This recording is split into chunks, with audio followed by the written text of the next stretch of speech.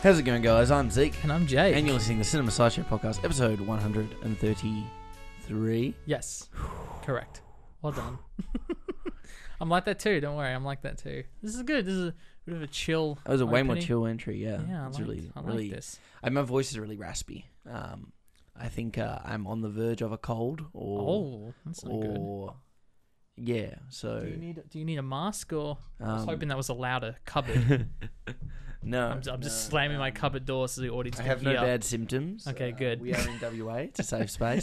We are one of the few places in Australia that isn't in lockdown right now, so Yeah, that's good. Life is good, Jake. We are in the same room together, talking about some movies. I like that. Man, it's so zen. It really is. It is very zen. I like that. How you doing?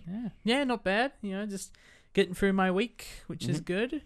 We're recording this a little bit earlier than we have the last few weeks, which is nice. It is true. Getting Getting ahead of things. I know. Hope that I can keep up with my usual rate. Because I really do stress over the notes. And I was telling you, Zeke, before we started recording, I'm a bit nervous about this episode because it's been a few weeks since I saw the film of the week. Mm-hmm. So you might be a bit more fresh on it than I am. And some of my notes are a little loosey-goosey. But it's okay. I don't want it to be a one-to-one note reading podcast, Yeah, of course. I just want some dot points to remind myself, I wanted to talk about this and that. But, it's good. It's good. You calm me down. I'm definitely more... I don't do too much note-taking when I watch a film, but my memory of... we were talking about, just prior to the show, what parts of our brain we remember stuff a lot more. I feel like a lot of my brain is dedicated to just remembering movies. That's good. I forget a lot of stuff in my social lives all the time, so... No, but it's good because you're taking the Taika Waititi approach in that usually he'll write a second draft by just remembering what he remembers from the first draft and just writing that. Yeah. And assuming that everything that left the brain is not important enough or interesting enough to make a second draft, which is not my approach, but I appreciate it. It's proven. Yeah. I think it's proven for him, so well done, Taika. Speaking of movies, it's probably time to move into our Film of the Week trivia.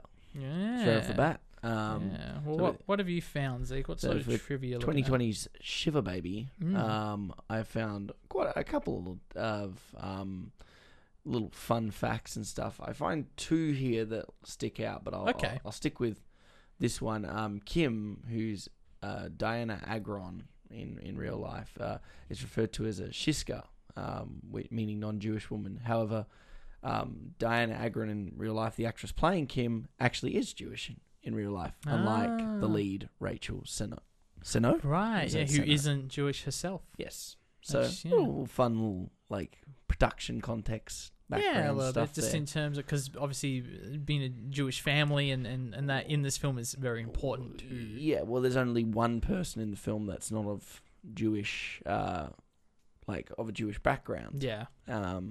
So it's kind of funny that the one person who's not of Jewish faith or by hereditary or family circumstances is actually Jewish in real life. Yeah. No, that is funny, and it's funny because I've got here an article which I'm going to give a shout out because I've had it since I watched this film for the first time a few weeks ago. I've had it just sitting on my desktop, and thankfully I found it right before we started recording. I was probably would have kicked myself, but it is an interview with the director.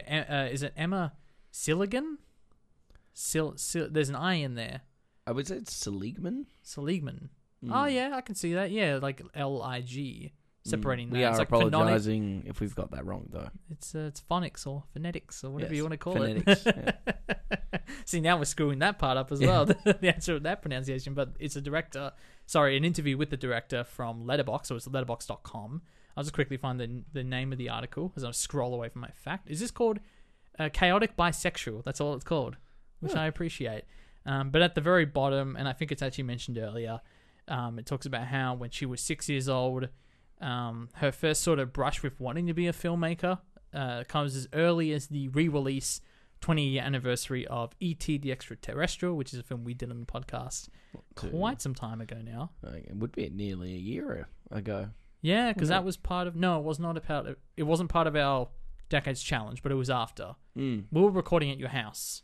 Mm-hmm. So that's kind of a distinctive time in 2020 when we were doing that for a bit. So it was around that time when she and I guess her family were attending I got it here, a horribly packed bris, B-R-I-S. And when I looked up what a bris was, I was a little surprised because it turns out it's actually a Jewish religion male circumcision ceremony, which is not what I was expecting when I read bris, but, so, we're keeping it theme, Zeke. We're keeping it theme. But anyway, it was during this when her uncle said, screw this, there are way too many people here, I can't breathe, let's go see E.T. And that was them watching E.T. that day. And, she says, if I can keep skipping more of these to watch E.T., then I like movies. So, it wasn't quite, I don't think either of us had the same experience finding our love for movies, but no, not that exact. It was an escapism factor. Right. That's I feel like a lot of people for film loving is got some form of escapism, isn't in it? Yeah. The origins of said escapism are probably not all bound to a religious belief or a family lifestyle, but I think that's a very fair. It's a really nifty fact. Yeah, and Zeke, do you reckon? Trick question. If this film's on the 1100 poster behind you. It's not. I think what you should... obviously we were talking about that... we're sort of joking because there are no films past 2018 on that poster. But I think we could almost reframe the question in the future that...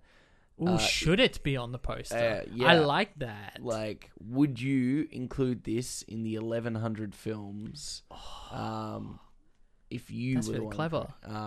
In which I would say, in response to this, probably not. Oh, okay. Interesting. But I probably would, to be honest.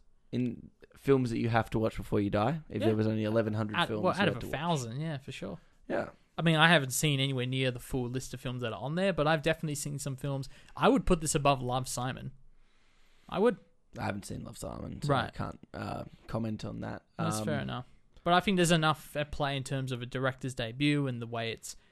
obviously, we're not reviewing the film just yet, but I think it does enough from a cinematic point of view that I think it warrants a spot in the must-watch. But I think that might be a good way of reframing it, especially with our more contemporary ones that aren't. Because the joke gets old, you're right. Trick question isn't on there, but right. I think it is important that because you're almost putting it in, like, with that poster. That poster represents sort of a pantheon of films that, if there are 1,100, I think it's 1,100 films that you have to watch before you die. These are the 1,100 you do. Like, don't do anything but that 1,100. I think that's sort of the mentality a poster like that has, where it's like, because you're getting a full grasp of cinema. Because there are definitely films in the last 2 or 3 years that I would 100% say, if I was posed that question, yes. Like, films we have reviewed not too long ago on the show. So that would absolutely be included in a watch before you die kind of list. No, that's fair enough. Speaking of things to watch, Jake, have you caught anything in the last week? Yeah, I've seen a couple of things. So the first one I want to mention, it's not the newest film that I've seen out of the two, but I wanted to mention this one first because for those who don't know, there was actually a bit of a life and death situation on the set of Better Call Saul recently. For those who don't know, did not know that. No, so which makes sense because I'm in all of those Facebook groups, so I saw it pretty early. But basically, Bob Odenkirk had an accident, a small heart attack. We've come to find out, and actually nearly passed away this past week. It was very scary, and I didn't realize how much that would affect me until I went 36 hours not knowing whether he was going to pass away or not. And you had people like David Cross and Bryan Cranston, Michael McKean, like all of these people posting, keep him in your thoughts and all that stuff. And, that really freaked me out because, those shows that he's in, especially Breaking Bad and Better Call Saul, were so important to me. I didn't realize how much it would affect me. That little brush of death right there. So thankfully he's alive and well. But I was like, you know what? This is the best opportunity for me to finally watch Nobody, which is the Bob Odenkirk film that came out earlier this year. The reason I was holding on to, because he trained so hard for this film and got really fit for it. So I was holding on to that. He's got this. That. Yeah. It was actually earlier today that I finally saw it. It reminds me, and I think people are going to point at John Wick as like the clear inspiration or the clear knockoff, whatever you want to call it. I mean, it's a little too obvious. There's obviously a lot of ties to it where it's about, a guy sort of, he's being brought back in as a certain Al Pacino might say in a certain movie.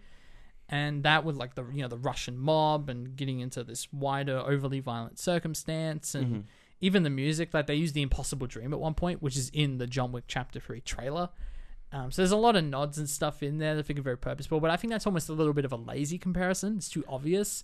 I compared it more to Guns Akimbo, the Daniel Radcliffe film, which is, that in itself is a film that's so unashamedly itself. And it's like overly violent and overly fun, and it's very silly, but you sort of just go with it. You're sort of having fun watching it, and I think I compared it more to that because it sort of ticks all those boxes, and it does tick that box of some guy, some nobody, unknowingly setting off a big chain of events that causes him to go up against like a bunch of people, and it sort of does end with like that wild, ridiculous shootout scene. But there's obviously a lot of quite violent, fun moments leading up to that. But there were some interesting things. I thought the editing was actually really excellent in a lot of places. I think the overall pacing. So I think for a film of that sort of genre, the editing has to be up to par. Otherwise, the action really does get hindered from it. Yeah, well, exactly. And I think we look at John Wick as a film that has very minimal editing during the fight scenes because the choreography is so well planned, and we get these long takes that are quite wide, and you can see all the action. This film doesn't quite do that. It's not. That's why I don't think of it as a John Wick. But it is sort of a little more conventional in the action scenes, but they still, let them play out, and they take an extended amount of time. I mean, the scene in the trailer where he's on the bus with those, other Russian guys, that's I didn't count, but that could have been a 5-10 minute scene, because it just felt quite drawn out, and the violence is really rough and gritty, and I just really like that, because it gets a little more, I don't want to say ridiculous. It's ridiculous in a good way, where you're like, okay, this is just like a family man who's fighting against these guys. And then as you go on, his abilities become more and more and more refined in a way, where he is just basically John Wick by the end of it.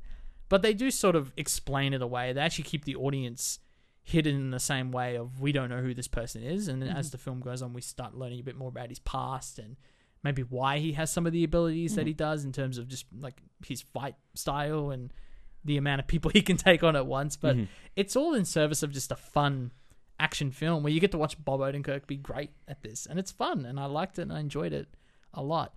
It had that thing, though, if I were to knock any points off of it, it reminded me a bit of Another Round, which is a weird comparison off the bat. But the reason I make it is because when we talked about Another Round, there's a reason people are buying tickets to watch Another Round, because they like the premise of these guys drinking to sort of test their their state of mind.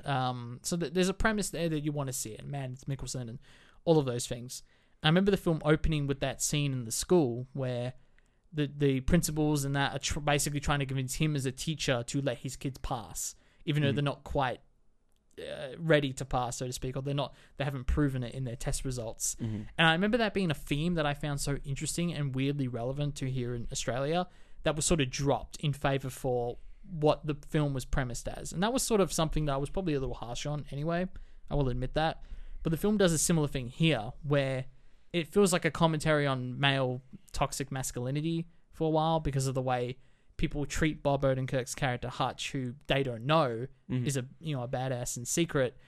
They kind of treat him like crap, and his son makes comments towards him, his brother-in-law makes comments to him, the boss not so much, but a lot of male figures putting him down. And I was like, okay, there's a bit of this interesting theme of toxic masculinity, and they just don't explore it that much. And then it kind of goes away. It doesn't feel like it says anything about that necessarily, which again, that's not why anyone's watching this movie, so I can't really ding it for that, but I noticed it and I wanted to point it out. So fair enough. Do you want me to jump into the other film, or you want to go first? Well, the only other thing I have to add was I recently I talked a lot about last week on the show Invincible and The Boys. Yep. I did manage to finish The Boys season 2. Nice. In the week. But mostly a very quiet week for me in terms of films. I got halfway through a film. I actually got through most of it. I'll finish that when I go home. But on the topic of Bob Odenkirk, I watched something with Bryan Cranston in it. Oh. I might have seen this then. I've seen a lot of this I stuff. saw it was Miles Teller, Anna Kendrick, Get a Job. Oh, okay. So it's on Amazon Prime right now, and it's a job. It's a sharp 80-minute kind of comedy on following predominantly. It was insanely massive cast for a film that's 80 minutes long and really has almost next to nothing to say, to be honest. Okay. Obviously, you're getting you're talking about, genre that gets you in or the themes or the ideas behind a film or what get people buying tickets. And then this is a comedy with, Bryan Cranston, although, we like him as Walter White, he was also, Malcolm's dad and Malcolm in the Middle. So he's got a very comedic bone. He is capable of that side. And well, he even did Why Him with James Franco. Which I have seen. After Breaking Bad, It's an interesting film, that one too. It's not the greatest film in the world, but it exists. And this kind of sits in the same category. It basically follows a college graduate, Miles Teller's character, who basically is just getting a job, and that's pretty much the premise of the film. There's really not a lot of substance to it. The title pretty much explains the central feature, and it's a father-son film, I guess. Bryan Cranston's a dad who has worked his whole life and then gets let go and has to go back into the job market and struggles. But it's just it was a strange film because it had such a huge cast, and yet someone passed this script, and I don't really understand why. Money. But it's even the premise is just not that interesting. Like there's nothing. Right. There's nothing in the premise and stuff like that. But very confusing film. I feel like it's a blip. I don't know anyone that's watched it. Right. So did you start watching this today? Yeah, I got it's an 85-minute film and I'm 60 minutes in. Okay. And fair enough. And I opted to, I got busy doing other stuff. I mean, it's sitting on a 5.3 on IMDb. Okay, so that's not the greatest score in the world. I think it's 5% on Rotten Tomatoes and 31% on Metacritic. So it really, got nothing to offer that film. We're gonna talk about Rotten Tomatoes later, especially when you look at obviously the talent pool. It's fascinating. But definitely felt like a actors getting a money grab kind of film. There's always great films to watch for artistic reasons and creative reasons. You lose a couple of brain cells while watching them. Yeah, that's great. And that's all for me. So back over to you. I think it's fair enough because you see a cast like that, you don't immediately assume, well, this is terrible. Or this is no merit to it. You're kind of hopeful, and not to throw shade at Anna Kendrick, but I think she misses more than hits with a lot of those films. I love Pitch Perfect, but a lot of those films that she's kind of done the comedic sort of side and stuff, they just never seem to land all that often. So, and it's just strange because you look at like Miles Teller and you're like, you're the kid from Whiplash that like blew my mind. And then of course, you got Bryan Cranston being Bryan Cranston. So it's very strange to see them in such honestly like a Hallmark level film. Like you could, if you took all of the talent out of this, if you literally took all of the acting talent, so we talked about it on the Black Widow episode with the whole one Oscar winner, 2 Oscar nominated actors and an Emmy winning actor. It's like you take them out and you put just nobodies in there. The film would get significantly cheapened, I think, by its quality and standard. Right. And this film would go right in that graveyard 2-3 in the afternoon shift that you see on Channel 7. That's a good shift, mate. Yeah. So the other one that I watched then, I actually went to the theater. To watch this one. Wowzers. I saw Old, the M. Night film. Yeah, I've never seen an M. Night Shyamalan film. That's not true. I've legitimately never seen one. See, I thought the same thing, and I'm like, well, I've seen The Happening. Have not. I've seen Devil, the elevator one. Interesting. Split, Glass, any of those. Sixth Sense, all that. Yeah, nope. See, I missed a lot of those. I should be saying no. I'm just shaking my head. Yeah. I'm just talking to myself here. I've literally never seen any of his films. The Village, haven't seen it. It's strange. I think it's just growing up. He was kind of like the memeable one.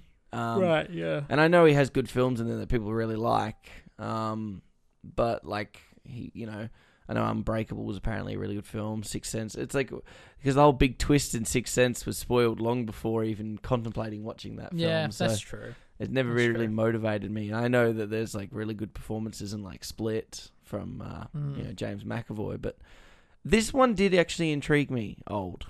Yeah, I think the premise alone was a sort of why not?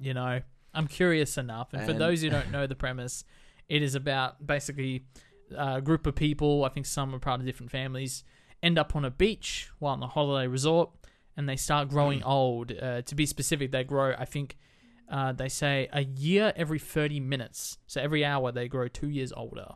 And they must, I suppose, figure out how to get out of this scenario, what's going on. And I had an interesting, let's say, flow with this film.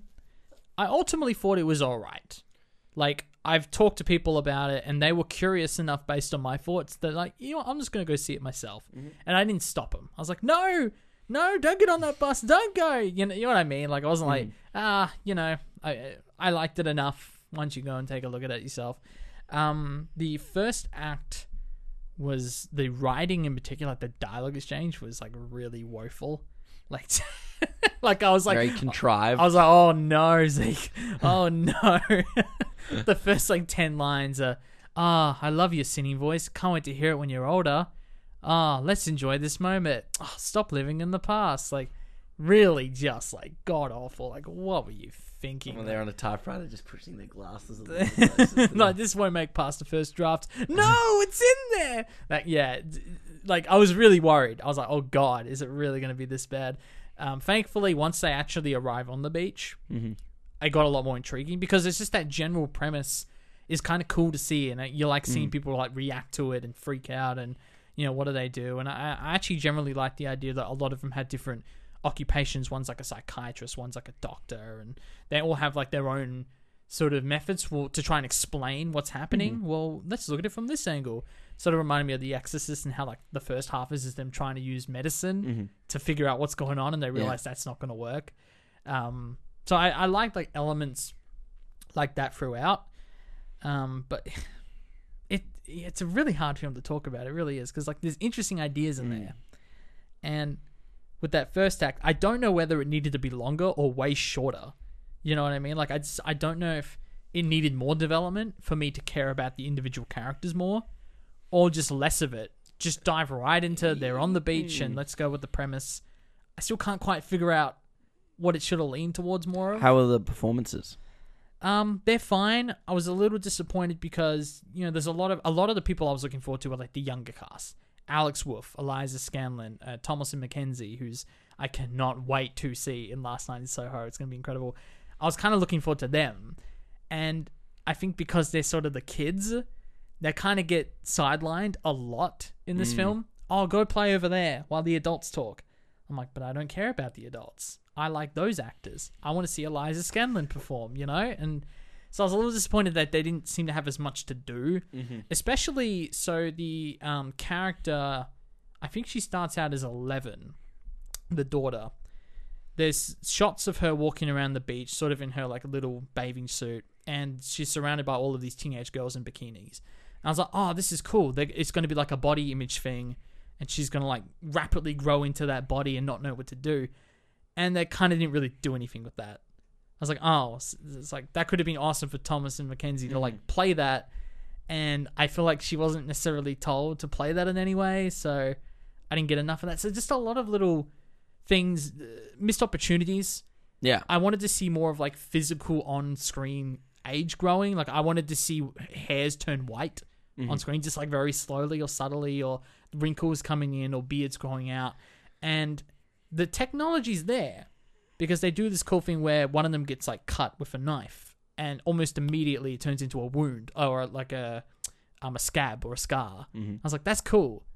So you've proven you can do it, technologically speaking, but they keep not doing it. Characters, they age off screen, or they do some weird camera tricks where the framing in this film is just something else, man. I don't know what to say. It's just like constantly crooked, not in a four way where every shot's a Dutch tilt, but kind of yes.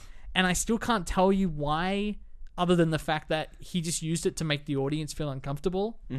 I just like things like that where they're panning around this group of people, but they don't adjust for anyone's height. So people's foreheads are constantly getting cut off screen, or like Eliza Scanlon's neck is at the bottom of the frame. We don't see like past her head. Just things like that are like, I don't know why. Why are you framing the film like this? There's lots of very strange, weird things. A lot of things I wish I saw instead of what we did, where everything feels like it's sort of happening off screen. Ideas that were interesting but not fully explored. But that said, I still think it's like it's still a fun premise, and it's cool to see. And I like where they take it, you know, like in terms of, well, people eventually going to age into death. Yeah. You know, they're going to grow too old. And like those sort of stakes and like how many characters are we just going to like flick off and say, you're done. I like how far it goes with that. That's what I'm going to say. I like how far they take that part of the stakes. And the ending where you don't really care about like the twist or the reveal because it's interesting enough as it is, seeing them react to a situation. Like you look at Devil in the elevator, it's like, oh, you're interested enough by like them pointing fingers. Oh, well, it's this person. No, this person is doing this. So by the time you get to the reveal, it's like, well, not that it wasn't needed, but it's not going to make or break the film for me. Yeah. That being said, I actually really think the ending's great for this film. Virtually every like payoff or plant is paid off, and when they actually explain what's happening physically and like the intent behind it, M. Night actually plays the van driver who drives the characters to the beach, which I thought was a nice little meta thing. Oh, the director's taking his characters to their fates, that kind of thing. I liked all of that stuff, and I liked the explanation, so to speak, without spoiling it. So I thought it was, yeah. See what I mean? It's a very mixed bag for me. Yeah, I mean, for a lot of people, that's a lot of his films have that sort of mixed reaction, like twist for the sake of twists. But the premise alone is very intriguing. It's a shame that the actors that you were looking forward to their performances get felt like they got. I mean, they have moments. There's a moment and. There's hints of it in the trailer. I knew this was going to happen before I watched the film, so I'm going to say it. It's not really a big spoiler, but there's a moment where Eliza Scanlen's pregnant, and like there's a little flash in the trailer of her with the belly, and that's how I knew ahead of time. Like they get moments like that. That's a really cool moment for her to like play that out, but like that's kind of it for some of these actors. I don't know. But she would have a baby within a 30-minute period, wouldn't she? That was very fast. Cool. It's very cool. Some of it's really cool. So would I recommend this? Yeah. Go on. A really, really long yeah. A lot of E's in there. If you got nothing else going on. Yeah, exactly. There's not a lot playing in cinemas right now, so I'm not going to like hound you for that. Which is fair enough. Dramas. It's time to jump in. Do you got anything to add for career stuff? No, not really. But I wanted to, before we move on to the film of the week, I really wanted to talk about something that's been going on in the industry. Now, you're actually quite unaware of this. Yes. What's going on in regards to some sort of lawsuit between Disney and Scarlett Johansson. So this kind of blew up a couple of days ago. This was all happening simultaneously while the Bob Odenkirk news was coming out. So bit of a wild week. Every time I check my phone, a bit of a wild week. So I want to get your take on this. I'll explain it to you because you don't really know the extent of what's happening. So this isn't the first time this has happened, by the way. We saw a similar thing happen with John Krasinski and Emily Blunt for A Quiet Place when that film was brought to Paramount Plus or whatever their streaming service is. It's a little different because they still had a 45-day theatrical window release before that happened, which is half of usually how long a film would be in the theater for. Usually have a 90-day break and then it will come to DVD or whatever the case may be. However, there was a dispute there and they had to fight for their rights because part of their pay slips or their paycheck came from a percentage of the box office. Which means a big chunk of it would have been taken out because people just waited for it to come to streaming if they knew when the date was. This goes a little more complicated because, for those who don't know, Black Widow came to Disney Plus the same day as its theatrical release, simultaneous release. And what we found out through this lawsuit is Scarlett Johansson, who was meant to get a huge chunk of her paycheck through box office earnings, is now potentially losing a lot of money because many of those people are watching the film through Disney Plus, in which she's getting 0% of that profit. Now, some of the numbers I pulled out is that on its first weekend, I think, it made $60 million off Disney Plus alone. I don't know how much the percentage is that she was going to be taken. We know Marvel actors have gotten huge pay. I think Robert Downey Jr., just off Endgame's percentage, not even the flat rate he got paid, just the percentage, he made $80 million or something like that. They're saying in this lawsuit that she should have been getting around $50 million for that. Okay. Which, personally, 50 million just from the box office cut. On top of, and Disney have actually come out and said she's already made 20 million for the film. But they're saying that she potentially lost about 50 million. I think that might be an exaggeration. But on the same token, that's not a number they pulled out of their ass, because you can look at the amount of money it made on Disney Plus, divided by how many people actually paid for it, and then figure out the cost between that versus them going to watch it in a theater. You add those numbers in. You account for the early pirating. Obviously, the film's on Disney Plus, so much easier to pirate. Much easier to pirate, exactly. So I don't think they're pulling that number out of their ass, even though I think it is exaggerated. But yeah, so that's kind of the situation going on, and it looks like it might explode because there are several other actors now thinking of doing the same thing with some of the previous films from Disney earlier this year, like Emma Stone from Cruella. Apparently, Dwayne The Rock Johnson and Emily Blunt looking into it for Jungle Cruise. So Jungle Cruise. This might turn into a really big thing. So what's your take, Zeke? Well, this just sounds to me like this was only a matter of time for this to happen. And it just so happens that Scarlett Johansson is the first one to take action against it. I think this was going to happen eventually. There needs to, clearly moving forward, their negotiations will have to just quite simply include both the streaming income and box office return. Right. I think it's... What I don't like about it is... Well, it would be interesting to see how this pans out, because moving forward, there really should be no excuses for this to not be included in an actor's negotiation to be on a film, especially now that Marvel have moved away from those 8-9 movie film deals that we were talking about. Like those huge contracts that actors take. Yeah, they're moving more into these, kind of do it as you go. Smaller 2, 3, 4 Yeah, exactly. Deals, yeah. And that's just going to have to come down to negotiations in the future. I mean, if she's missing out on $50 million, I mean, you want to just kind of sometimes want to just stick your hands up in the air. It's like, it's $50 million. How much money have you? I mean, a lot of these people are worth $200-300 million, solely, and it's like, so we could. If we're taking the blue collar point of view, obviously it's how much more money do you need? Right. Do you need another house? Is that what that is, or another car or stuff? And and the thing is, I see a lot of people saying that. My question, and again, I keep ramming this train, but it's like, I wonder, like, when Dwayne Johnson does file the same lawsuit, how many people are going to say the same thing? I'd say the same thing about him broadly, just generally. Right. But of course, there's a lot of people I'm seeing. I wonder where their motives are coming from. I'm definitely not saying that's where you're coming from. But the fact of the matter is, it's like, they're actors and this is their lifestyle, and for them, $30-40 million doesn't mean as much as what $30 or $40 million means to me and you, because their lifestyles are completely different to us.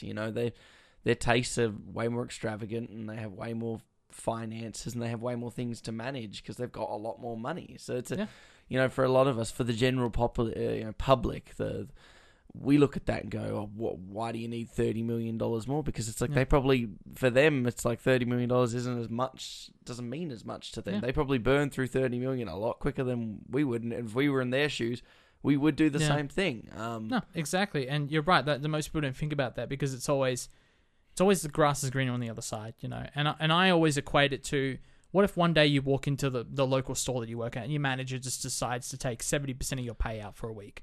And you would just be like, oh, well, that's fine, because there's a homeless guy next door who doesn't have a job, and because he has it bad, I should get ripped off for that. That's the same logic I use, and I think it is comparable. I don't care how much money is involved. The art industry is a pyramid, and at the top of the pyramid is a very small group of people that, for us, we as the public, we follow their journeys and revere in their light and stuff like that. And the fact of the matter is, they're in a different world to us. So her saying that I've lost $50 million is to us is like, oh my God, but it's like, how much money have you made? But for her, that's probably like a decent, like, she's worked hard for it and she thinks she earns it. Well, exactly. And he is the same, Dwayne Johnson, Emily Blunt, and Emma Stone. It's like, the fact of the matter is, they're people, but then they're personas, they're mythos. You know, for 99% of us, we'll never meet these people in our life, and if we do, we're meeting them as an actor, not as a person.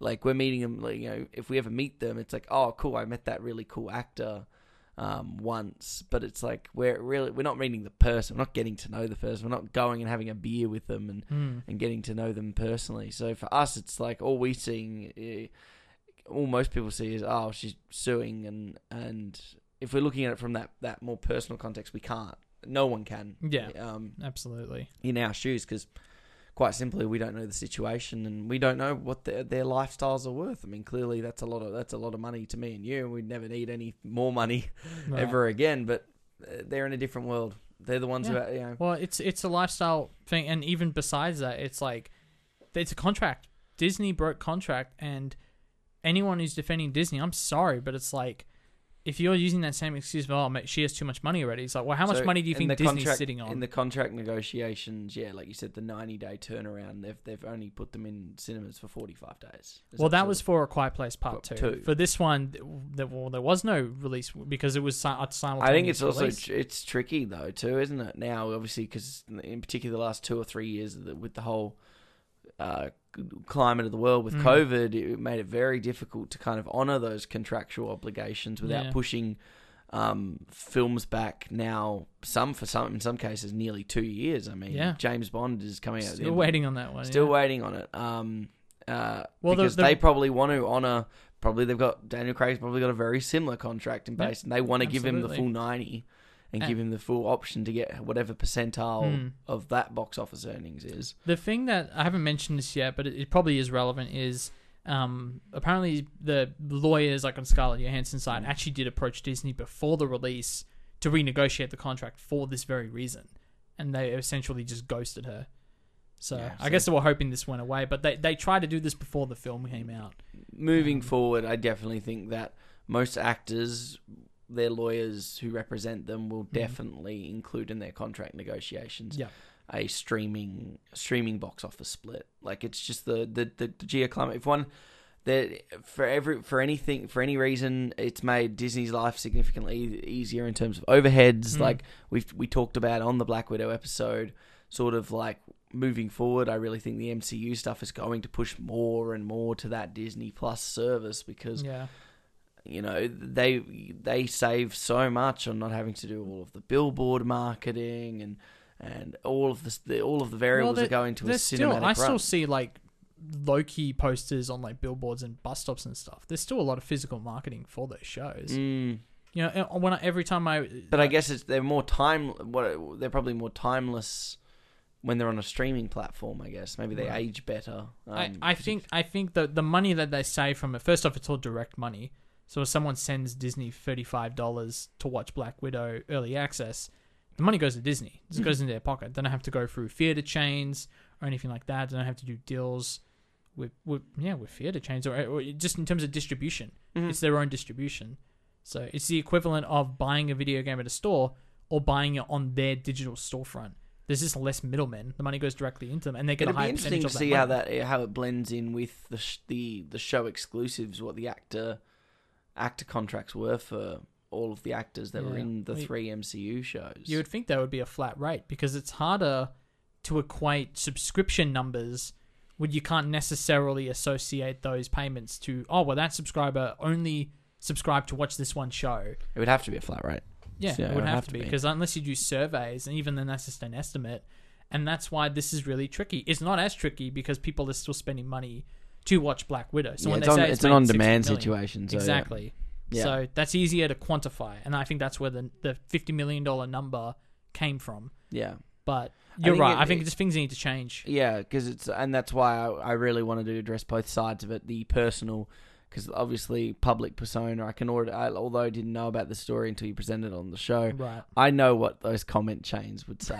Like, it's going to be a bunch of people like us in this class, this middle class, being like, oh, you guys all have too much money. But it's like, yeah, they do, but they've always had. It's the Hollywood dream. It still exists in Australia and the UK and stuff, but in America, we talked about it. The rich are absurdly rich. Like, That's like for them, you know, it's like Dwayne Johnson was the highest grossing actor last year or the year for before. a few years in a row. For a few years, and it's like he was grossing like over $1 billion and stuff like that. It's like for like right. Well, his films were he didn't make that, but you can only but imagine. he still gets a big percentage of so of you those can only cuts. imagine he's at least he would be at least pushing the 100 millionaires, you know. Yeah. And it's like for them, money is no longer. We would think money is no longer a problem for them, but it still exists because they probably have to live their extravagant lives because it's all they've known for about, well, in Scarlett's case, at least 15, 20 years now. Like she's been making, significant amount of money. So, they got their habits. They got their rich habits, it's their career. And I do think it's good that they're taking steps to. This was only a matter of time. This was going to happen. Exactly, and I think that the stance. I was saying this to a friend the other day. My stance comes from. You're right. We can't know what it's like on a personal level to have that much money. Maybe one day. Let's be optimistic, Zeke. But for now, we don't. And the fact of the matter is, I'm going to look at this lawsuit and stick to my moral situation. And my moral situation is knowing that Disney is screwing their employees. And yes, their employee is very rich and very famous and very well known, but she now has the capability to sue them because she's out of the MCU.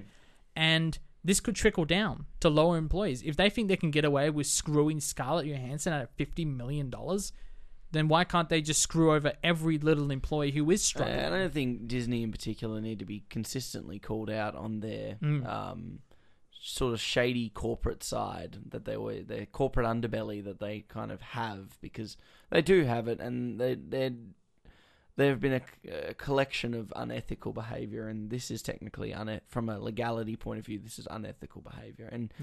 And I think you're right. The sad part is if this was like Dwayne Johnson, there'd probably be a percentile of people that wouldn't comment or be as vocal, because they think, because there is that level of misogyny in the internet community still existing.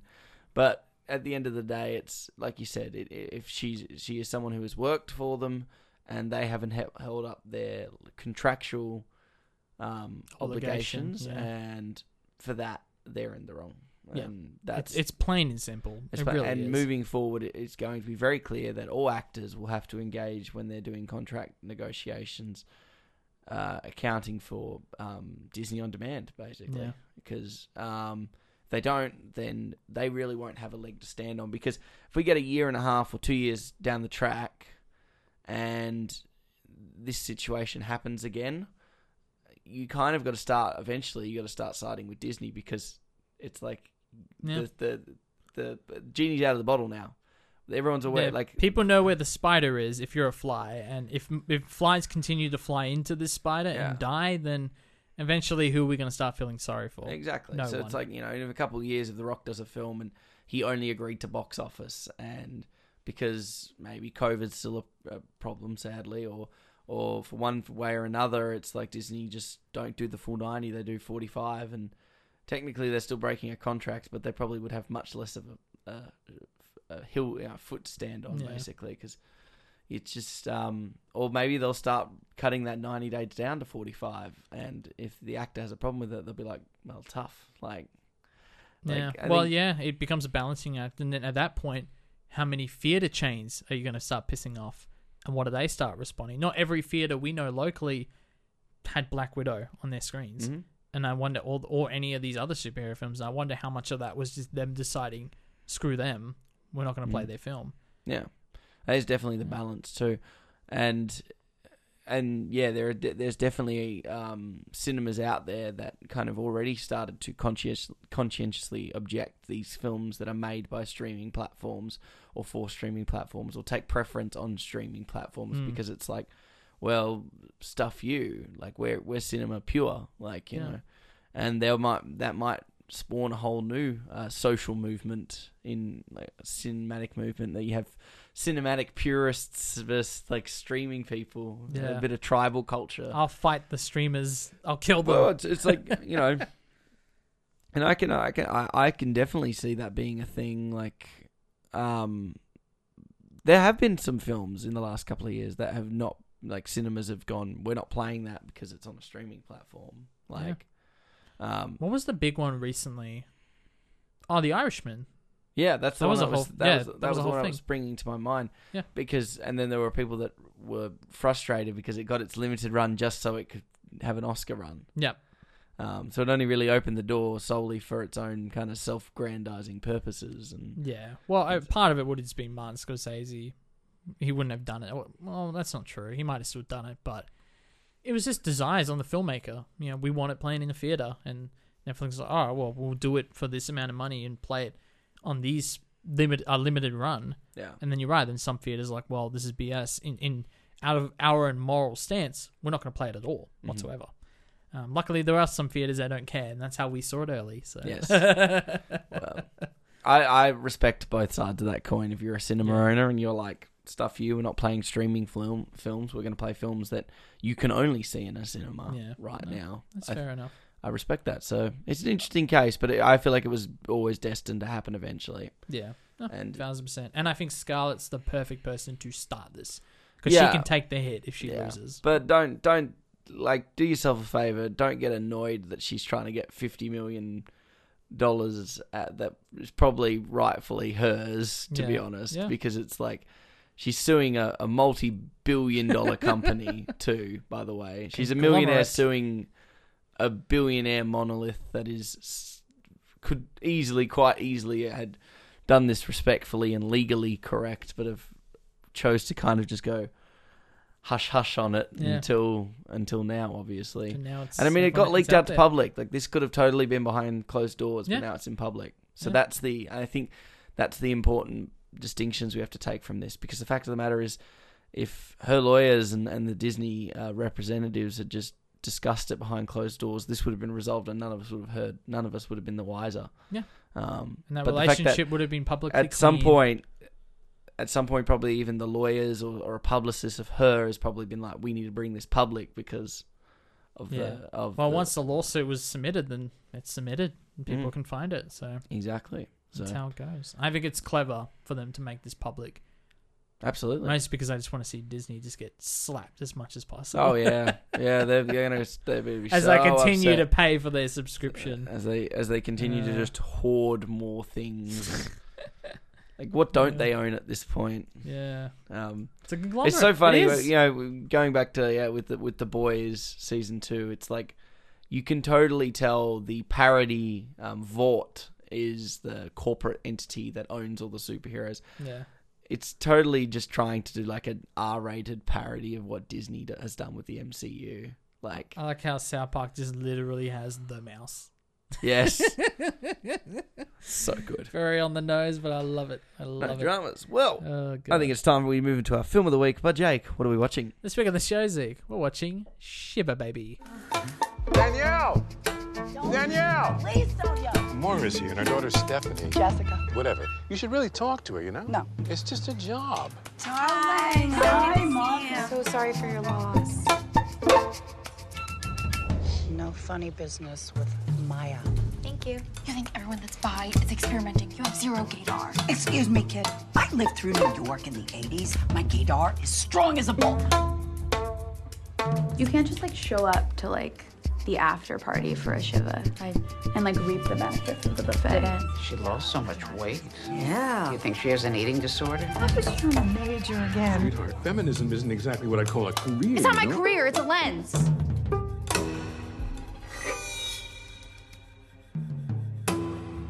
Max worked for your father years ago. Really? Just try to behave yourself today. I'm not gonna blow him in the bathroom. Why do you keep looking over there? Hi, I'm Kim Beckett. I don't think she's pretty. Malibu Barbie is not pretty. I mean, she's just basic. You are such a good kid. Danielle! Look at this. Oh my God. Are you on drugs? No, just kidding. Is she okay? I already have a plan and a path, So you just study and don't eat and go out with your beautiful friends. Is that it? Is that your life? Yeah. Yes, that's my life. Wow, lucky you. A college student attends a family Shiva where she is accosted by her relatives, outshined by her ex-girlfriend, and face to face with her sugar daddy and his family. Sounds a little stressful, Zeke. So this is it's the feature debut, right? I believe so. For Emma Seligman. Seligman. I'm going to say it's Seligman, but yes. Sorry if I get that wrong. Based off I her forgive you on her short behalf. film 2 years earlier. Yeah, so we both actually caught this short film, which is available on Vimeo. So it's 7 minutes. Fairly easy to find, and it was interesting to compare because I totally, first off, even just on paper, hearing about this, it's like, oh yeah, this is sort of the Whiplash situation with Chazelle and how he made a short film, turned that into a feature, and the short film consists of essentially what is just a small scene from the actual feature. And in the case of Whiplash, they used some of the exact shots and just regrade them, just put like an extra orange tint over it. I don't know if they went to that extent with this film, but it was a very similar story to believe. It definitely feels like she might have had to do the film as some form of I'm just going to gauge her age. It feels like a graduate film. I think it is, and the article I mentioned earlier, the Chaotic Bisexual, I think it actually does say in here that it was a graduate film or some sort of school project that she then turned into a film. Yeah, so she graduated the NYU undergraduate film and television program in May 2017 from New York University, I guess that is. But she's Canadian. Cool. Shiva Baby began as a grad project, a short film of the same name. Makes sense. That's what it says. It definitely feels like kind of a grad film, sort of like your Thunder Roads and your even your Baby Teeths, to an extent, and oh god, what's the like name of that? Whiplashes. There's a afters feature. Sequin in the Blue Room, that's it. I think it came out last year. I think that was a very similar situation. That one was also sort of about sexuality in a lot of ways. Yes, this film's really intriguing because obviously, we've talked about it a couple of times on the show, or at least, I always promote that I love films that explore a part of culture that I don't really have that much knowledge of. Right. And obviously I even said before the show, here in Western Australia, in Perth in particular, there isn't a huge presence of Jewish people, or like we were trying to even think of anyone we know that is from that heritage. But predominantly in Australia, a lot of Jewish families are based over east. Predominantly, we have a lot of Italian and Greek and people, and Portuguese, people like yourself. Yeah. So we've got more that style. So I'm that's more what I'm accustomed to with this.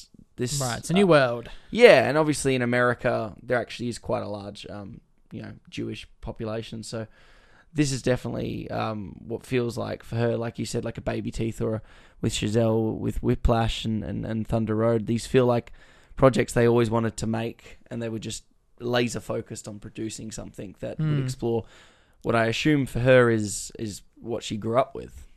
Yeah, for sure. And from what I read, I mean, we even, the trivia of the week, she was 6 years old when she was at, let me get the name of it again, the circumcision party. Can we just call it that from now? Yes, let's go with that. Let's just call it that. It's called a bris, a BRIS. So you're right. Like, even just knowing that, it's like, well, she's grown up, in this Jewish family, and this is obviously a very clear representation of that and her experience. But what I thought was so interesting, you were talking earlier about how people are comparing this to Uncut Gems over and over again. And yes, there's obviously a Jewish connection between the two, and obviously Adam Sandler's character. I would say it's also to do with the sort of the claustrophobia and tension. Absolutely. Tension building. That's sort of the other one.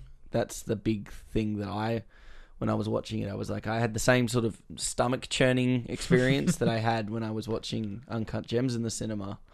I always forget you saw Uncut Gems in a cinema. You suck. I did. I got to see it in the. I got to see it in the.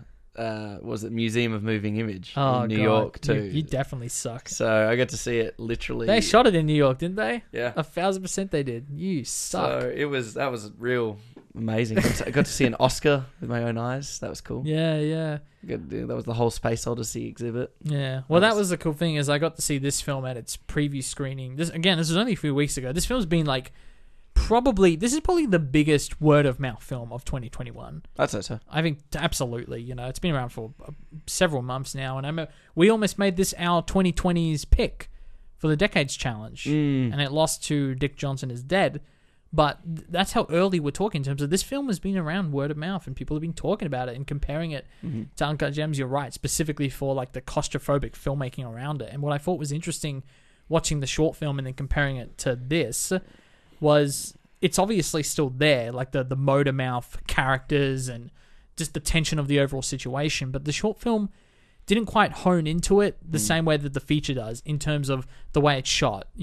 The framing is really tight. The editing is like really sort of intense and cut. And the music, it's like Jordan Peele horror music with the strings snapping and all that stuff. It is wonderful. And the short doesn't even have a soundtrack. At least I don't think it does.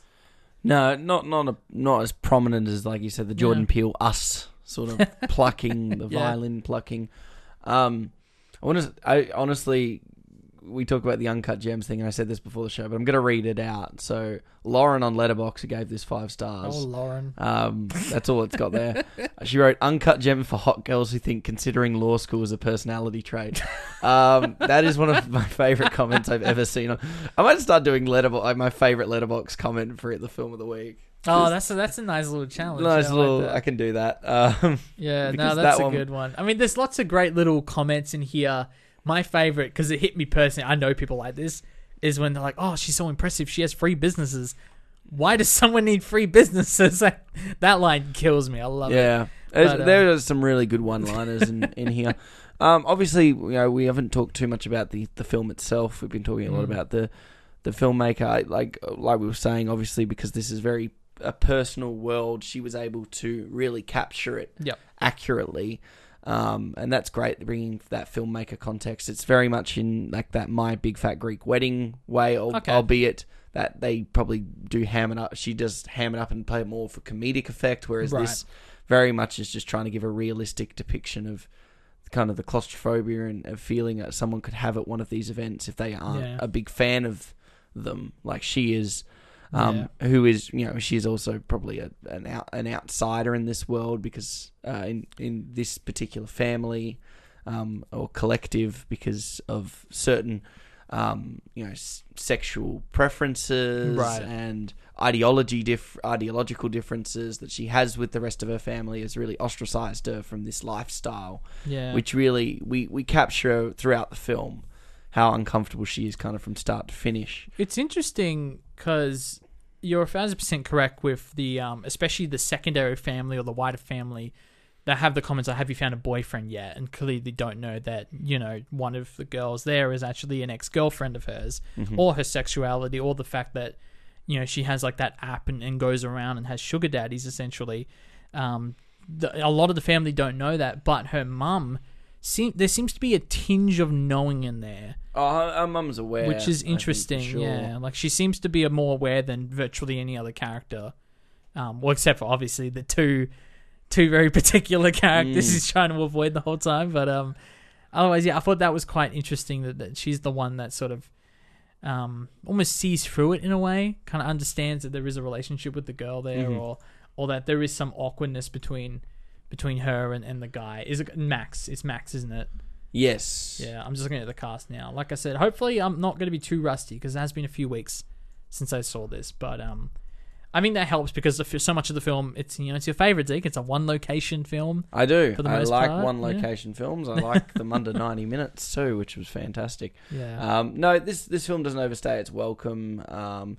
It honestly never kind of has contrived reasons for moving characters from A to B. And the fact that it's all in real time, yes, from start to finish is just things that really help add to that tension build. Because just you just naturally feel the pressure cooker going. Well, it's more just the fact that we're literally following her and literally how suffocating one of these events would be. Being in the position that, albeit she has put herself in, to an extent. Yes and no, but yeah. Well, I'm going to. There are my problems. My gripes with the film come from her as a character. Interesting. Okay. Because I actually think she's sometimes not very compelling well, she's not very she doesn't have to be likable. Like we've always talked about, protagonists aren't necessarily a good guy or a good girl, but some of her behavior is erratic and sometimes a little frustrating and a little confusing. And there are a couple of little plot moments that I'm like, I didn't. There's one that really sticks out like a sore thumb that I couldn't quite get my head around. That it was basically a moment in which a character did something and another character found out about it because of sort of just because plot moment is what I'm going to call it. Interesting. But we'll walk through that in a little bit. I find it interesting because you do like find her likable and she's very humanized, but she is also kind of for the most part, a very scattered person throughout the whole experience, because she's constantly, after the big reveal, and literally I think it's the first 10 or 15 minutes of the film, of kind of the hook is very early on of Max being there. Right. It sort of, that's what keeps you going for a bit, and then obviously the information within the next 10 minutes we find out that Max is married and they have a kid. Yep. So it just kept stockpiling, and she seems to have this relationship with one of the girls there that was actually quite mean to her on her engagement with Maya, her friend. Right. Was, well, they're very clearly exes at the start of this film. Start. Yep. I see. That's funny. You got that vibe, because I didn't get that much for like the X vibe. I got more like they were like, originally, I thought they were like related and cousins. Oh, okay. Okay. So I completely misread that one. In all fairness, the logline does say ex-girlfriend, so part of me kind of, like, I knew going in that okay, that must be the ex-girlfriend, the aforementioned. Sure. So that might be part of the reason I just sort of knew that. Yeah. Maybe if I went in completely blind, I might have been confused as well. I'm not too sure, but yeah. She turns that one around pretty quickly, though. And then not, and then again. It's just a roller coaster. It's a sporadic relationship. I mean, like, we think of our exes, and if we're forced into the same room with them, like, what kind of roller coaster rides are going to happen? Especially if there's clearly still feelings and you can't for go. each other. 100% agree with you on that one. Yeah, so but they've both been shitty to each other, which is they it's were, fun. It's fun. And it is, but then have moments of caring for one another, and then and kind of go up and down the whole way through. Her performance, Renee, I'm going to say it's either Senate or Senoir, depending on her, if it's a silent T or not. The lead. I was like scanning through the cast, and I was Rachel, like, it's Rachel Sennett or Senoir. I'm sorry, it's either one or the other. I'm going to go with Sennett. I'm going to go with my Western way of saying it. Fair enough.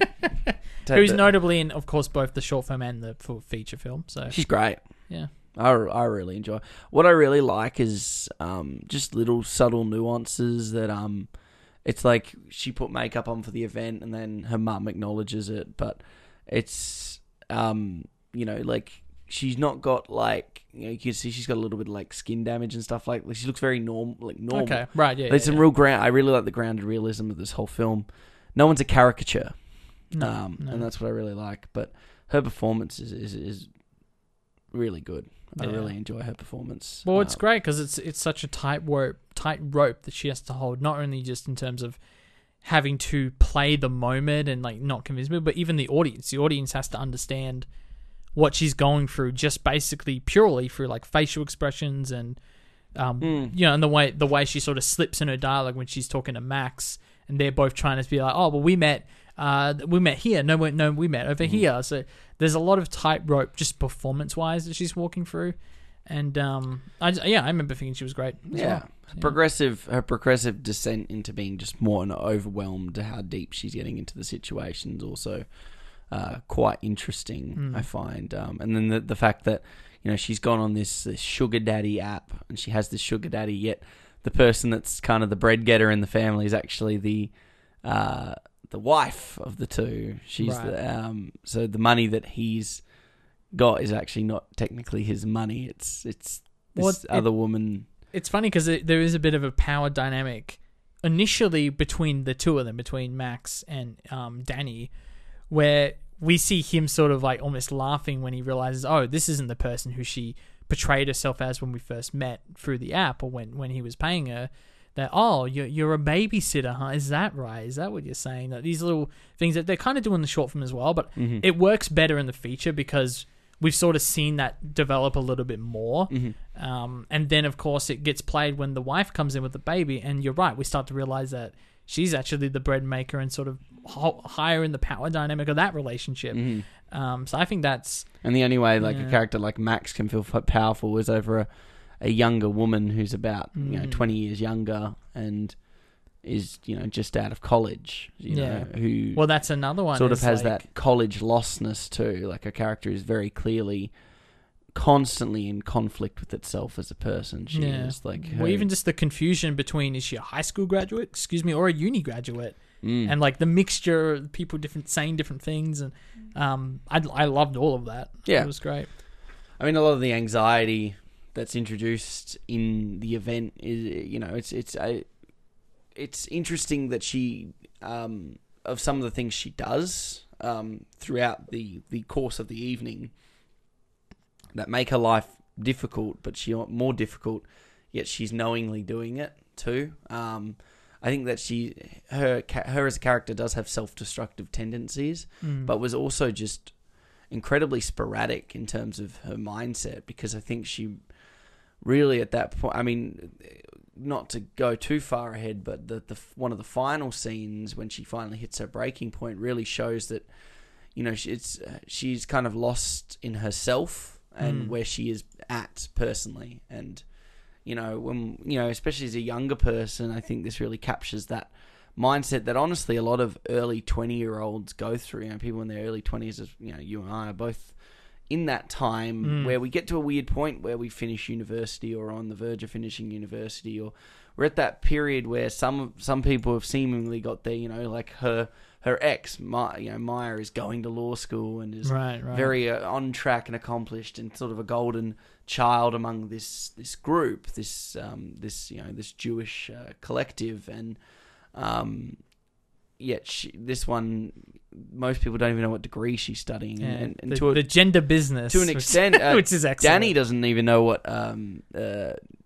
what she's studying. Right, really, it's all about that vagueness and her being afraid to really tell her peers and her family what she's actually doing, for fear that they're going to judge, or for fear that's not what they expect her to do. And I think it's interesting. I feel like we talked about this earlier, or you were sort of curious what my overall message takeaway was from this film. Sure. And for me, it was majoritively that, I should put the ly in there, that she doesn't have anyone to talk to, and she could be unashamedly herself, someone who enjoys the power that she has when she meets these men, or she studies this or does that, or has these plans to do this, but she can't talk to anyone, because between her parents and the family and these other people, and for the majority of the film, her ex-girlfriend, she can't talk to those people. She can't express the why and the how of her decisions. Well, I'd argue the only point of real unity she has in the show is one of the last shots, and it's actually in pure silence, ironically, that she actually finally gets a moment where someone actually is hearing her. Yeah, obviously she's not saying anything, and it literally have to wait for that last shot. What I find really, what I'll post to you is this all takes place following a funeral to a character that honestly has technically no weight to the plot other than pretty much getting everyone in this room. Right. Well, it's a vehicle to get everyone in the room. Exactly. Why do you think they set it at a funeral? Why not a wedding or something like another? Why? My guess is, it's to do with like the sensibility or the lack of sensibility that Danny would have in that situation. So if it were a wedding, there is a structure to a wedding where the focus is primarily on like this couple. And that's a totally interesting thing you could have done as well, is have sort of this Jewish wedding regarding the guy that she's sleeping with. If Max was a guy getting married, for example, that would be a fascinating angle to take. I don't know if they could have done that because they wanted to show that he's married, he has a kid, his wife's successful with 3 businesses. I think it's just a sensibility. It's that when she has that line like, "Oh, Mum, who died?" and that she's not quite sure. I think I think that's part of it, is everyone's in a heightened sense of emotion because they're all upset about this death, or they're at this wake, and then they can judge her, why weren't you at the funeral? And so I see what you mean. But off the top of my head, I can see why. I can totally see why. I can't think off the top of my head a better place to put everyone in. I reckon it's the heightened emotion. Okay. And the fact that everyone's there sort of feeling sad about this. Yeah. I definitely think you're right about I think one of the chief focuses is definitely power. And it's power and identity. And I know that those two things kind of go hand in hand in a lot of films, but I think when I say identity for her, I think we don't actually necessarily get an answer to what her identity is, because this was just one evening in which but you're right. I don't think she even knows necessarily. No, because it's like, for example, she's a bisexual woman, and in the Jewish fate, that doesn't seem to be looked too kindly on. People don't talk about it. It's always whenever they're talking about, oh, you should get a man, you get a man. Even in moments, even when she hits rock bottom, her mum goes, oh, you'll find a nice man. Like it's that sort of thing, and obviously she herself is not as religious as sort of her parents and the people around her. She rarely goes to these things at all. So, and by the end of it, it's not like that secret comes out. And in fact, the only person that really understands all of the stuff that's going on in her mental state, or at least to an extent, I don't even think she understands her completely, is Maya, her ex-girlfriend. Well, she's the one that I think that's the key in the door moment at the end, is when she finally listens to, and they kind of reconcile and kiss, and then that sort of bounces back out again, which makes a discovery in the bathroom. But that, you're right, it goes back to that last moment when they're holding hands in the back of the car, or even before that when she asks, like, why are you doing it? It makes me feel powerful. I can't remember the line exactly. Maya is the key to the story, and that's why I think the short film, as much as I appreciate it, is significantly cheapened, because that Maya character's not in the short. And it almost feels like, when I read people saying, oh, the message is too vague or too unclear, are you not talking about the short film? Because I can see that. But here, Maya completely wraps the bow on it. She's the one that she can talk to and feel safe opening up to. Because you're right, if she holds on to the secret, it's easier to just pretend you're straight instead of revealing to this whole family of your sexuality. It's easier, but it creates that claustrophobic feeling because their expectation never changes.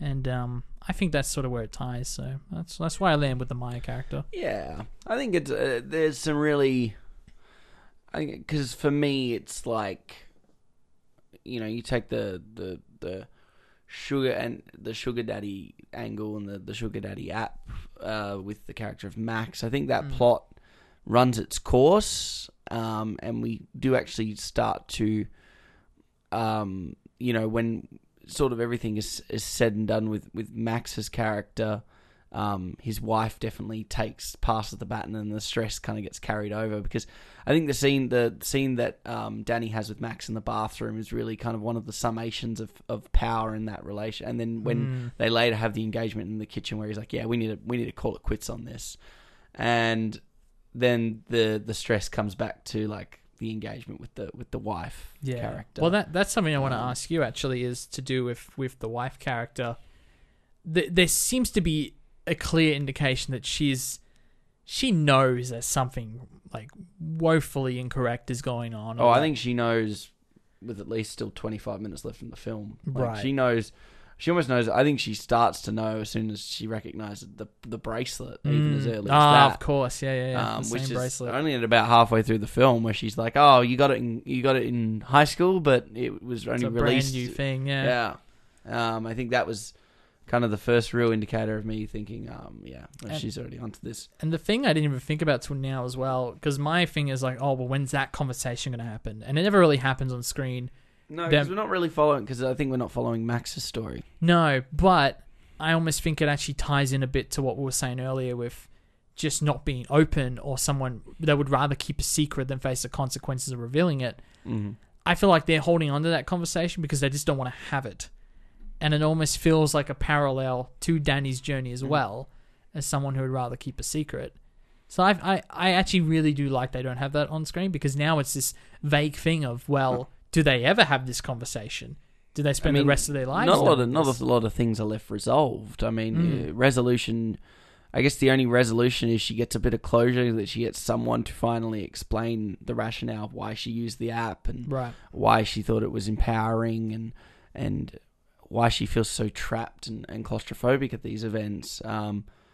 But you could tell she's, even before all the events with Max transpired, that this was a normal thing due to her, her sexuality, the fact that she's bisexual and stuff, and she had a ex-girlfriend, which just compounded the stress. But it's interesting because I think, things are left unresolved deliberately, and I think it makes the film better for it, because he doesn't get his comeuppance on screen, sure. No. But he never has the power, I don't think, in his relationship either. Like, he's the one who's kind of staying at home and latching off his wife's fortune. So the fact of the matter is, as soon as she's ready to cut ties, he's going to be left with nothing, really. I just realized, because his wife specifically, I was like, who does this remind me of? Like, her performance. Okay. It reminds me of the adoptive parents from Juno. Oh, yeah. And that, I don't remember her name. I know it's Jason Bateman plays the husband. And that has its own turmoil. That's totally who it reminds me of.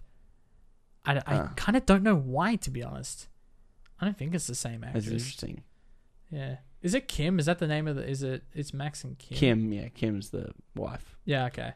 Yeah, so I'm looking at this vague casting list that's not in a really correct order at all, yeah. No. The worst part about Letterboxd on your computers is it doesn't show you the picture. It's just a tag. It's a bit frustrating. I got the photo here. This is definitely her, born in 86. Yeah. And she's not in Juno, according to this thing. I was wondering if the same, but definitely not the same person. Plus, the films are more than 10 years. I was going to say she would be like, she probably could have played Juno. Yeah. But yeah, look, I think because she always has the power, and then when she has her scenes with Danny, she has the power. Like, she's a very intimidating. What she particularly does, Diana Agron, who plays Kim. Some of her stares gave me shivers. They were cold. They gave you shiver babies. You really felt, like you felt her, like, just have that pure like that boss lady intimidate. As much as Danny's character likes to make fun of that boss lady, 3 business sort of ideology. Yeah, that's awesome. I love that. I just love that line so much. Yeah, she never feels like.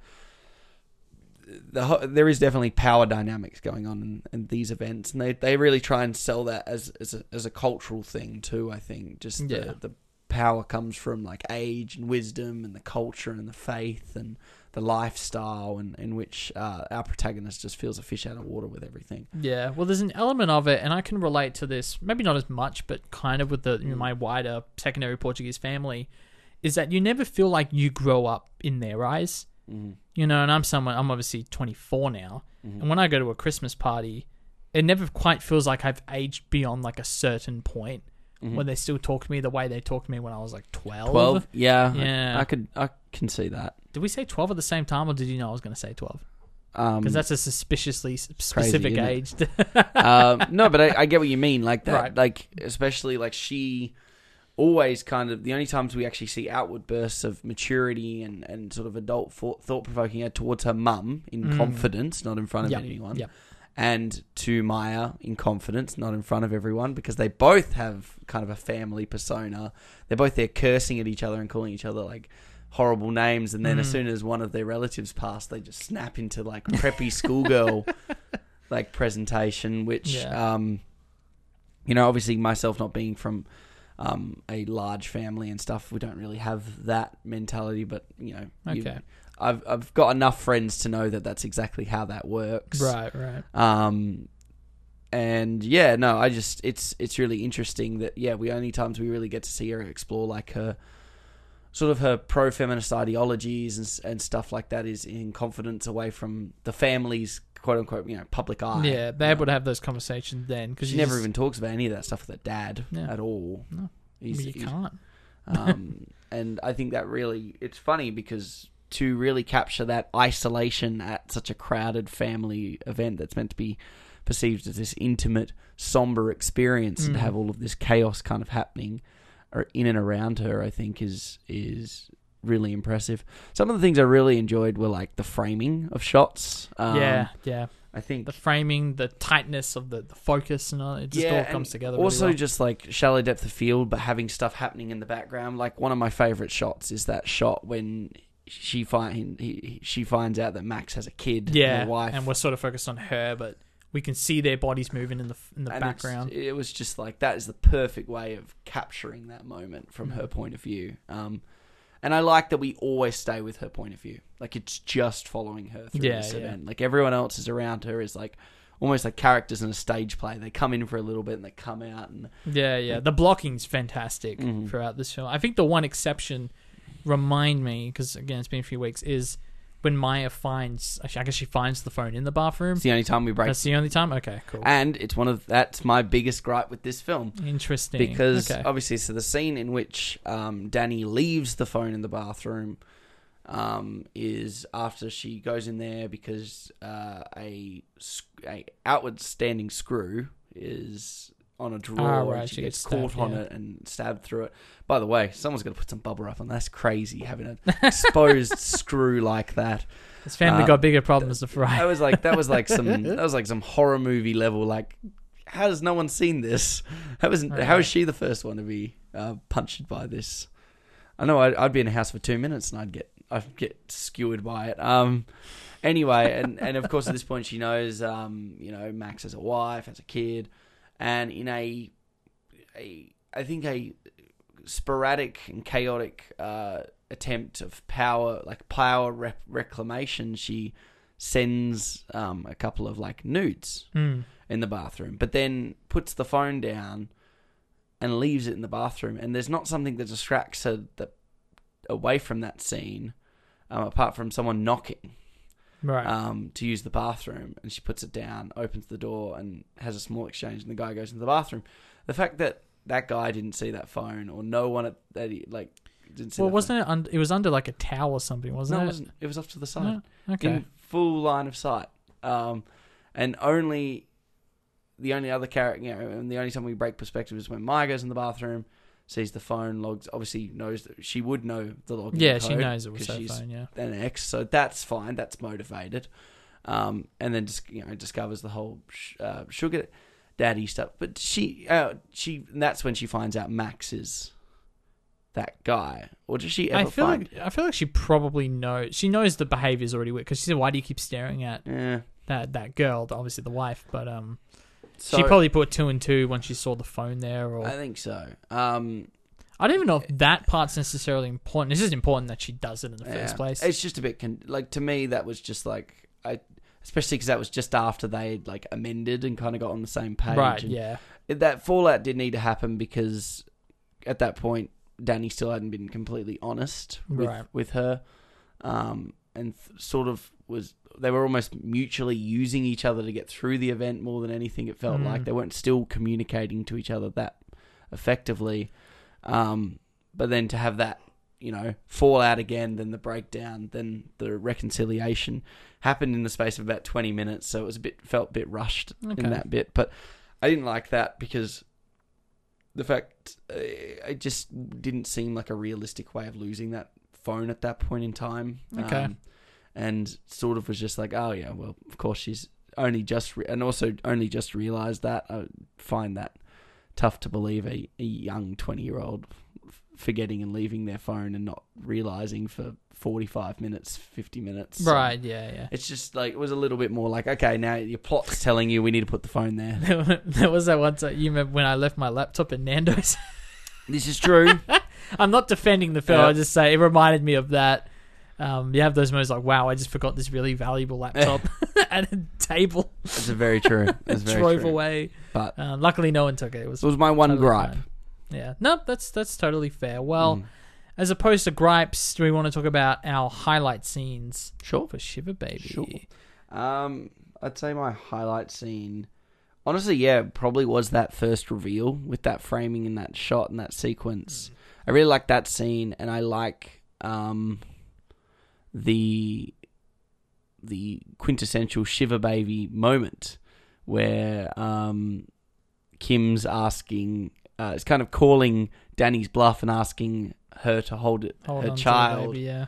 And the tension build in that scene is really good because there's just so much back and forth, and Max tries to interject, and and you just know she is only offering this baby to get to her, to do this, because a mother with I don't know how young the baby is. It's a power move. Pretty young. It's a power move because she wouldn't be saying, "Oh, it's not a problem, just hold my baby." Mm-hmm. Most mothers wouldn't just do that to some random girl, so she's doing that very purposefully. Yeah, you're a babysitter, aren't you? Yeah, exactly. It was pure power move stuff. Great writing, great performances, and just the camera work too, of like pushing in on Danny's face and having that press in and then just that really awkward hold, so clearly holding her wrong.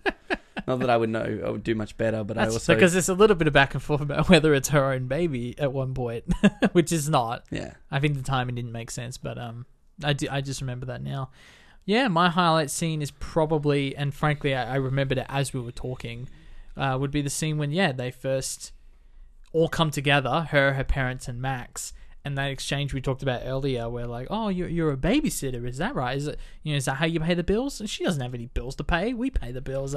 Just that whole exchange and how it goes, and it's near identical in the short film, but it works so well in this film. And like I said, it works better because you have more context for the guy, absolutely, and understanding that there's been lies shared between them. The first scene in the film was the last scene they shot.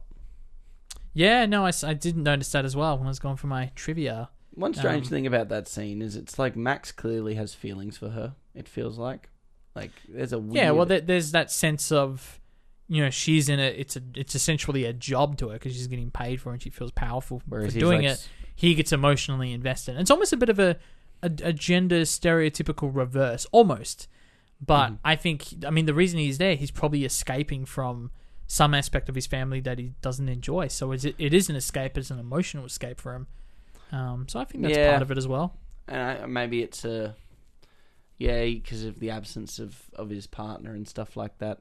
I would have said it could have been an attempt to reclaim some of his sort of like masculinity, but he actually, like you said, gender subversion definitely is prevalent in that scene, and he's just a bit of a sleazebag, isn't he? Just a little bit. Using his wife's money to buy just poor form. Poor form.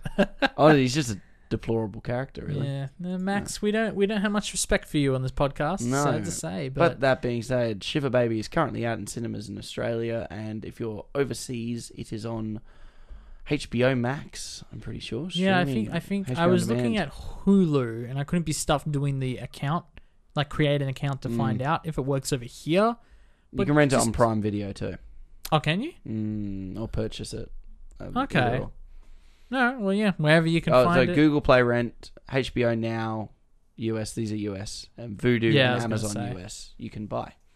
Yeah. I think our Amazon you can't, because I checked this morning. Yeah. It keeps coming up with Kajillionaire instead. Nice. Which is also an excellent Speaking of streaming platforms, Jake, what's new to streaming platforms this week? Yeah, so a bit of a lighter week in terms of the streaming services. If you're on Netflix this week, you can watch Vivo, which is an animated film starring Lin-Manuel Miranda, who plays a monkey who travels to become a star. Also, Hustlers is coming to Netflix, which you've seen. I did. Yeah. Coming to Stan this week. In fact, it was just yesterday that this got released. A ton of Batman and Superman-themed films and shows. And so stuff like Man of Steel and The Dark Knight, the Tim Burton Batmans, but also a lot of the animated films like Under the Red Hood and I think The Killing Joke. But just a lot of that dropped yesterday, so that's really interesting. That's all out there for you.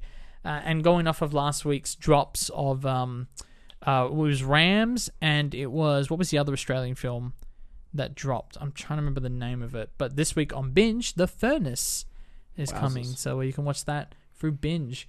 And coming to cinemas, specifically Luna this week, you have The Rose Maker, which is a French comedy that sees a formerly successful rose grower have to train 3 workers with no experience in the field to avoid bankruptcy. There's also a couple of documentaries, including We Don't Deserve Dogs, which is a contemplative odyssey, which looks at both the simple and extraordinary ways in which dogs influence people's daily lives. Sounds humble. And Without Getting Killed or Caught, which is an intimate look into the life of the songwriter Guy Clark. This Sunday, the 8th, there is an event for The Beloved, So I looked at the trailer of this. It basically looks like Western Australia's Koyaanisqatsi. Which is very interesting. Some really long meditative takes, I guess, if you will. It's described as an epic meditation on the audacious living experiment and its untold aftermath as it delves into the history of the Orange People group in 1891? Did I misspell that? Or 1990? Or 1981? I think it was 1981. I totally misspelled that. Anyway, so if you go to Luna this Sunday the 8th, it'll be introduced by director Joseph London. And you better pack a bag because the film is over 4 hours long. Jesus. So that's an electricity bill right there. Get some coffee. I know, Jesus. Save a bunch in there. So we are reviewing a film next week that does come to cinema, but not quite any of those. But Jake, what are we watching? Next week in the show, Zeke, we're watching The Suicide Squad. You gotta be kidding me. You're gonna risk the entire mission for a mental defective dressed as a court jester. It's coming from a guy that wears a toilet seat on his head. We don't leave one of our own behind. Hopefully Harley's still alive. No funny business, Colonel. These are dangerous people. Team 2 is clear to go. Fire on. 3, 2. What are you guys doing? What? We're here to save you. You were gonna save me? It was a really good plan, too. Well, I can go back inside and you can still do it. That's patronizing. I'm so sorry. Harley Quinn. Blood sport.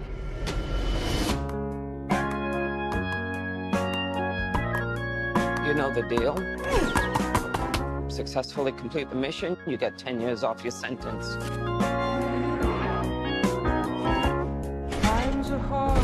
You fail to follow my orders in any way, and I detonate the explosive device in the base of your skull. So this is the famous Suicide Squad.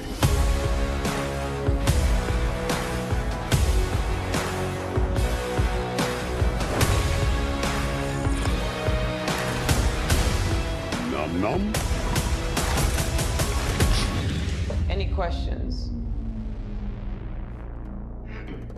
And? Yes, that is your hand. Very good. We're all gonna die. I hope so. Oh, for fuck's sake. James Gunn takes a stab at his own version of 2016's Suicide Squad, in which supervillains Harley Quinn, Bloodsport, Peacemaker, and a collection of nutty cons join the super secret, super shady Task Force X as they are dropped off at an enemy-infused island. So yeah, evidently I don't know what this is. It's a remake or a sequel. No, it's definitely a sequel because everyone is new. Or except for like the two, literally Margot Robbie and Viola Davis Davis's character. So maybe they're just gonna kill off all of the other ones. I mean, technically the Joker's still in this universe because that's the whole thing in Harley Quinn, right? Like, right? Yeah. It's a Jared Leto version. Hope to God he's not in this. I just laughed like him. Yeah, look. We were like, oh, we won't do another superhero movie for a while, but hey, you know what, MA, but it's MA, so it's fine. It's MA, it might be all right. No, I don't know. No, well, look, the reason I pitched this to you was because it will be very interesting to compare what are essentially the same film, I imagine, in 2016's version and then this version with James Gunn. And this is his first film, I believe, since the whole Disney train. Disney doesn't like people, does it? Since that whole thing happened. I'm curious because I'm happy. I'm going to put myself through this, Zeke. Happy to rewatch the first Suicide Squad to compare and contrast it to this film. Sure. Which I otherwise, to be honest, I really don't care. I'm really not eager to see this film. Yeah. Happy to watch it, do the podcast and all that, but I'm just more interested in how different it's going to be, and that James Gunn's voice will be very distinctive because we can directly compare it to something else. It's like when you watch two films from two different directors. It's easier to see how their voices interpret the material when you do that kind of thing. So I'm excited from that standpoint to watch this film and see if it's as good as Rotten Tomatoes says. Not that I like how they review films, but 96% right now. 96%.